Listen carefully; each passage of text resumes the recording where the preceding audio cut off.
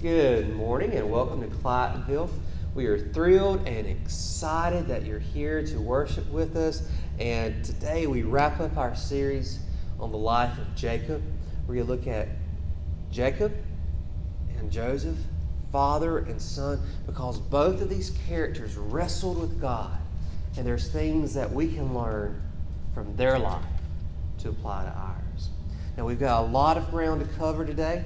So let's get started in Genesis chapter 37. We'll read a few verses, talk about them, read some more, talk about them, and keep going through that pattern. Let's get started in Genesis chapter 37 with verses 1 and 2. This is the Common English Bible that I'm reading from. Jacob lived in the land of Canaan, where his father was an immigrant. This is the account of Jacob's descendants. Joseph was 17 years old and tended the flock with his brothers. While he was helping the sons of Bilhah and Zilpah, stop right there. Do you remember who they are? Bilhah and Zilpah were the maidservants of Rachel and Leah. Rachel and Leah were the sisters that Jacob married. So the sons of Bilhah and Zilpah would have been Joseph's half-brothers. But in this society, in this culture, they wouldn't be considered equal or on par with each other. Let's keep reading. While he was helping the sons of Bilhah and Zilpah, his father's wives, Joseph told their father unflattering things about them. So Joseph brings this bad report about his brothers. What that report was, we don't know. Maybe he was talking about how they were lazy or inefficient or goofing off or were careless and reckless. We don't know what that bad report was. But let's keep reading and see how this affects his relationship with them. Now Israel loved Joseph more than any of his other sons because he was born when Jacob was old. Jacob had made for him a long robe. Other translations will say a robe with long sleeves or a robe of many colors. When his brothers saw that their father loved him more than any of his brothers, they hated him. They couldn't even talk nicely to him. Jealousy. Playing favorites. This is real life stuff, isn't it? These are things that families that you and I struggle with. Let's keep going in our story, verses 5 through 8. Joseph had a dream and told it to his brothers, which made them hate him even more. Are you hearing this increasing hatred for Joseph? And he said to them, "Listen to this dream I had. When we were binding stalks of grain in the field, my stalk got up and stood upright while your stalks gathered around it and bowed down to my stalk." His brothers said to him, "Will you really be our king and rule over us?" So they hated him even more because of the dreams he told them. So this hatred continues to build. Let's recap. Joseph tattles and his brothers are jealous of him. And Joseph has these dreams and he has dreams, but he doesn't have wisdom yet because part of wisdom is knowing when to speak and when not to. And to these brothers in this context where they don't like him. And they have this increasing hatred towards him. It's not smart to talk about how he's going to be lifted up above them. And to just kind of tell you where the story goes. One day, Jacob, the father, sends Joseph, the son, out into the field to check on these brothers. And let's jump down to verses 18 and 19 to read this. And then these brothers, they saw Joseph in the distance before he got close to them, and they plotted to kill him. The brothers said to each other, "Here comes that big dreamer."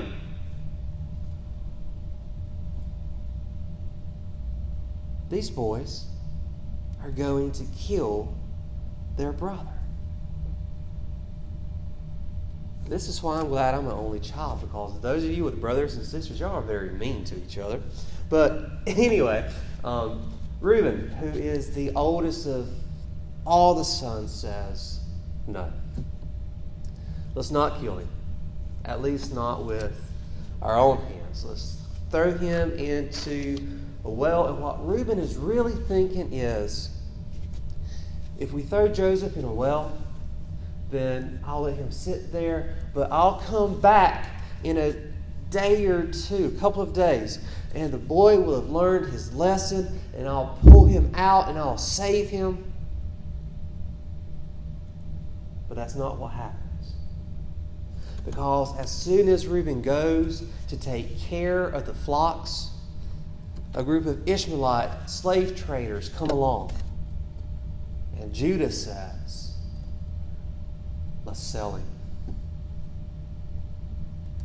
And later, when Joseph is telling his side of the story, we'll hear that he was begging his brothers to not do this, to not sell him. Let's look at verses 31 to 35.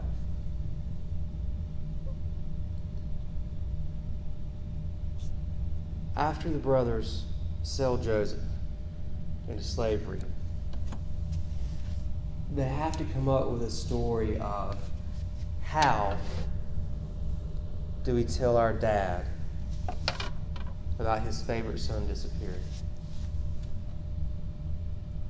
And this is the story that they come up with.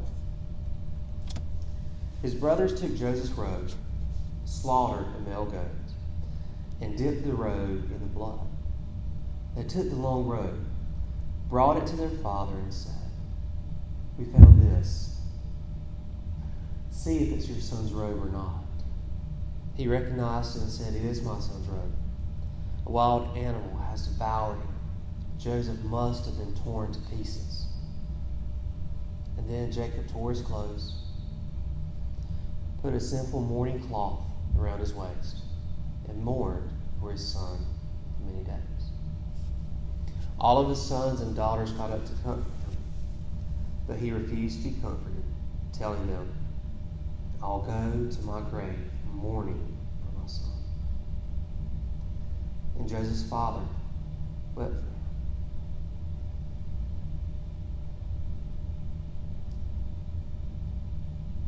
What kind of sons do this? What kind of sons tell their father a bold-faced lie? What kind of brothers sell their brother into slavery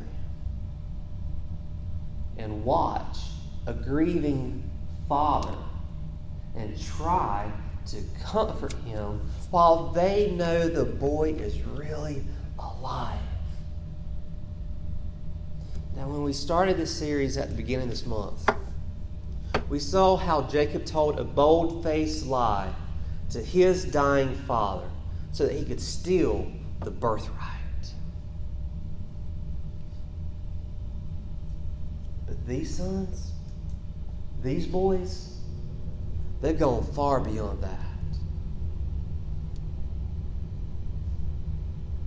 So what do we learn here? We learn that even the father of the nation, Israel, Jacob, even he had sons that didn't turn out quite right. And I don't mean to really joke here, but just being honest with you, part of what you're supposed to get as you read this story is, my kids may not be perfect, but thank God they didn't turn out that bad. But the real truth is that Life is messy. And sometimes children hurt their parents. And even if you don't have children, you hurt your parents. We see here that in this family that's going to be the foundation for the nation of Israel, they had problems, serious problems. There's no perfect family. And so often, we as parents, we worry, where did I go wrong? How did I mess up? But I want you to see, as you continue to read the story, as you read the entirety of the story, the good news is that somehow things work out. Somehow these kids actually do end up turning out okay, and they become the 12 tribes of Israel. Now, as we wrap up the life of Jacob, it's impossible to wrap up the life of Jacob without talking about Joseph. So let's talk about Joseph's story now.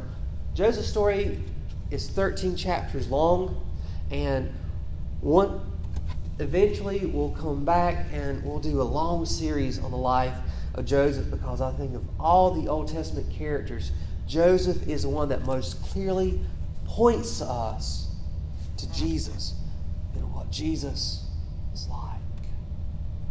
So there's so much here that we're just going to scratch the surface, but I hope to be here a long time, and I hope that we grow, and so I hope that we have a chance to come back and really dig into this story later in a year or two.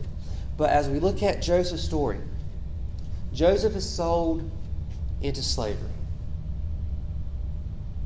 And he's sold to Potiphar. Why?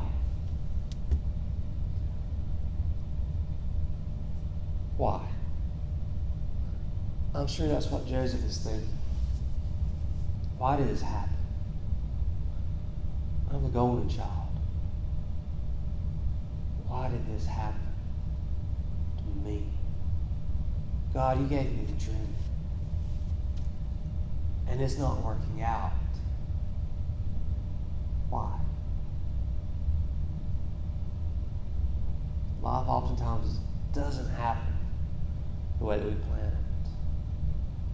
But as we look at the life of Jacob, and as we look at this part of it, as we look at the story of his son Joseph, what we see is that Joseph determines to do the next right thing. In chapter 39, we see that Joseph is a blessing to Potiphar, that his house prospers because Joseph is there. That things are going exceptionally well, but then one day, Potiphar's wife flirts with Joseph. And Joseph says no. She grabs his robe. He's always losing his shirt. Poor guy. But she grabs his robe, and as it tears, she tells this lie that he tried to take advantage of her. And he's thrown into a dungeon, again suffering for something that he didn't do. He didn't do anything wrong. He made the next right choice that he could. And he's suffering for it. Now, I saw a study a couple weeks ago that said 40% of American Christians only hear about the gospel of prosperity. And I think that's wrong. And I think it's wrong. Because as we look here, and as we look at the entirety of the Bible story and the entirety of the gospel doesn't promise you that if you do the right thing that you're always going to be rewarded. Look at this story. Look at this life of Joseph. And I told you, I think the life of Joseph points us towards Jesus. And as we look at Jesus, what did Jesus say? Jesus said, if you follow me, they're going to arrest you. They're going to persecute you and possibly even kill you.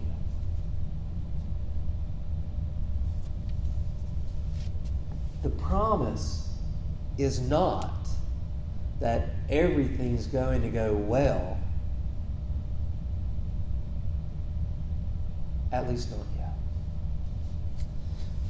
But even in prison, even as Joseph is thrown into prison for something that he did not do, he continues to live with integrity, and he determines to do the next right thing that he has a chance to do. So let's look at chapter 39. And this is verse 20. Joseph's master took him and threw him in jail, the place where the king's prisoners were held. While he was in jail, the Lord was with Joseph and remained loyal to him. The Lord was with him. How long was he in prison? 10 years. And for 3 years, he was a slave before that. 13 years. But the Lord was with him. In December, when Advent comes around, we always talk about the names of Jesus and how it's prophesied that he will be called Emmanuel. And that name Emmanuel means God with us. The good news is that you won't have tests, trials, and temptations and tribulations. The good news is that God is with you. That God walks with you. That God struggles alongside you. The good news is that you don't have to face life alone. That our God says, I will be with you as you go through the waters. As you walk through the fire, I will be with you. We don't have a God that says, I'm going to save you from every difficult thing. But he says, when in those difficult times, I'm going to be with you and I'm going to give you the strength so that you can continue.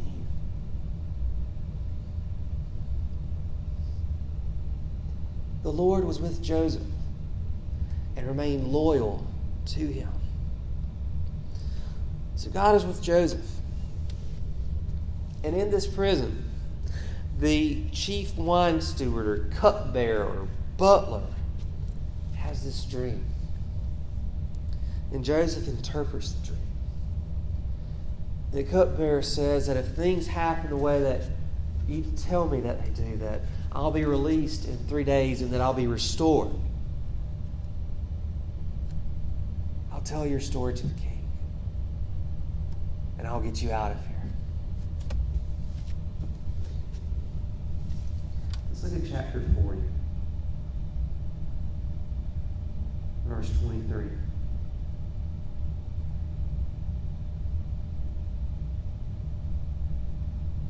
But the chief baker he hanged, just as Joseph had said would happen when he interpreted their dreams for them. But the chief wine steward didn't remember Joseph. He forgot all about him. This chief wine steward, this cupbearer, this butler, forgot about Joseph. Until 2 years later. 2 years pass. And then Pharaoh has this dream. And he's disturbed by this dream because he has this dream and he has it again and he knows it's important and he knows it's urgent. So he calls people to try to interpret the dream for him and let him know what it means. And then that's when the butler remembers Joseph. And Joseph is called before the king. And Joseph interprets the dream, and not only that, he gives a plan to save the people. Let's look at chapter 41, verse 39. And then Pharaoh said to Joseph, since God has made all this known to you, no one is as intelligent and wise as you are. You will be in charge of my kingdom, and all my people will obey your command. Only as the enthroned king will I be greater than you.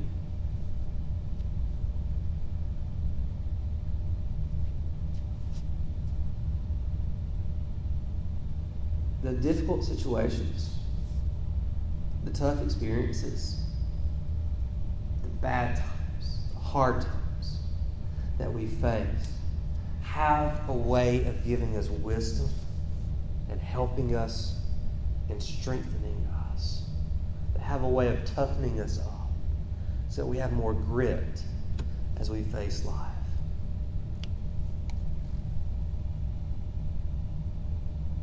And here, Joseph is now man of Egypt. In effect, he's the prime minister. How would this have happened if he wasn't sold into slavery? How could this have happened if he wasn't put in prison? You see, Joseph, he wrestled with God. And he held on to his faith. He didn't let go despite the circumstances. Even when things got hard, he didn't let go. He didn't give up. He didn't lose his faith. And so the rest of the story in chapter 42, we read that as Joseph interpreted this dream of Pharaoh, it came to happen that there was this famine. And Jacob, getting back to the life of Jacob, Jacob is now 130.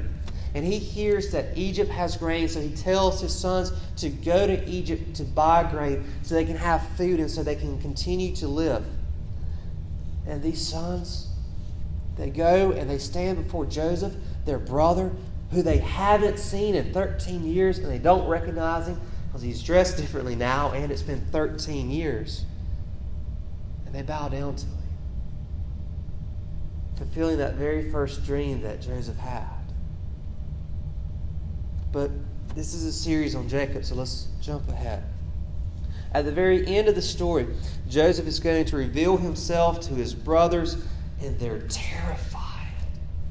But then, one of the greatest verses in all of the Bible is Genesis chapter 50. It's the last chapter of Genesis.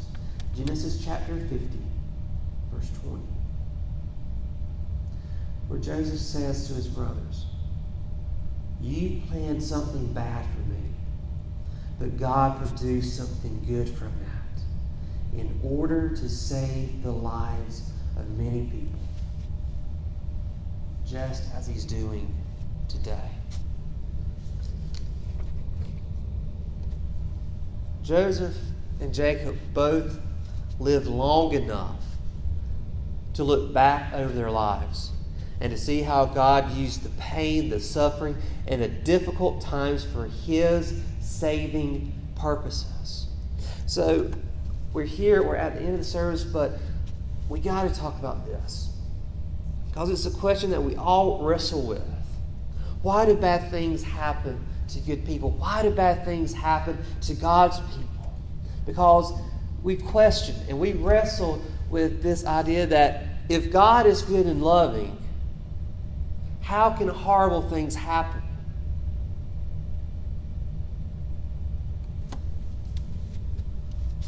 You know, sometimes when people ask a question, there's something deeper to that question. That there's really a question underneath that.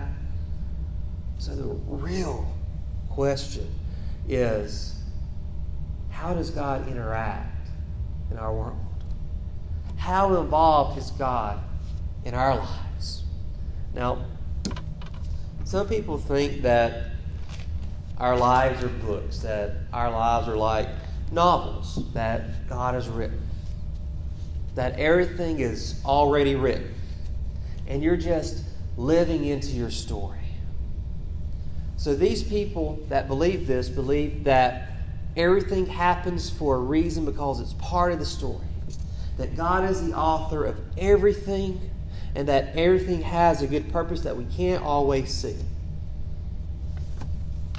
Now, I may agree with that last bit. But what I struggle with is the idea that God's written everything about your life down. I don't believe God causes people to do bad things. I think people choose to be selfish and disobedient and hateful. And there's this idea that everything happens for a reason, but There's another one. What if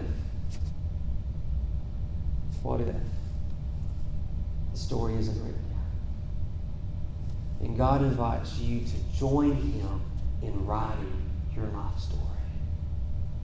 That God invites you to cooperate with Him. But even if you decide to work with God and join Him in this task, there's still other people who have freedom, who may choose to mess up your plans, to hurt you. So, how do you respond? For those of us who believe that God doesn't cause bad things to happen, we believe that God redeems. We believe that God can take suffering and He's able to make it, to force it, to bend it. He's able to make it serve His purpose. And if we believe that we have free will, that we make choices, that means that we can choose to accept or reject God. And that means that there's other people that have chosen to reject God. And that means they're going to willfully do things that they know God doesn't want them to do.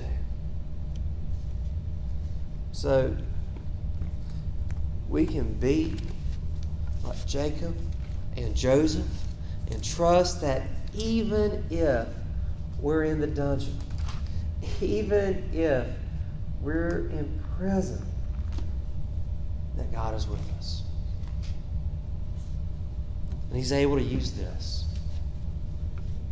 even this, to accomplish His purpose. And we are invited to place these things in God's hands so that He can write our story. So He can continue to write our story.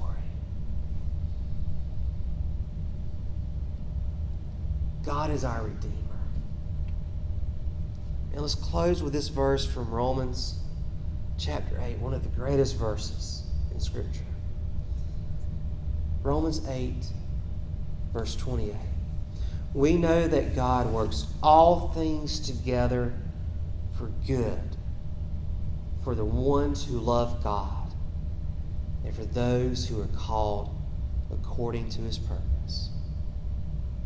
In the name of the Father, and of the Son, and the Holy Spirit. Amen.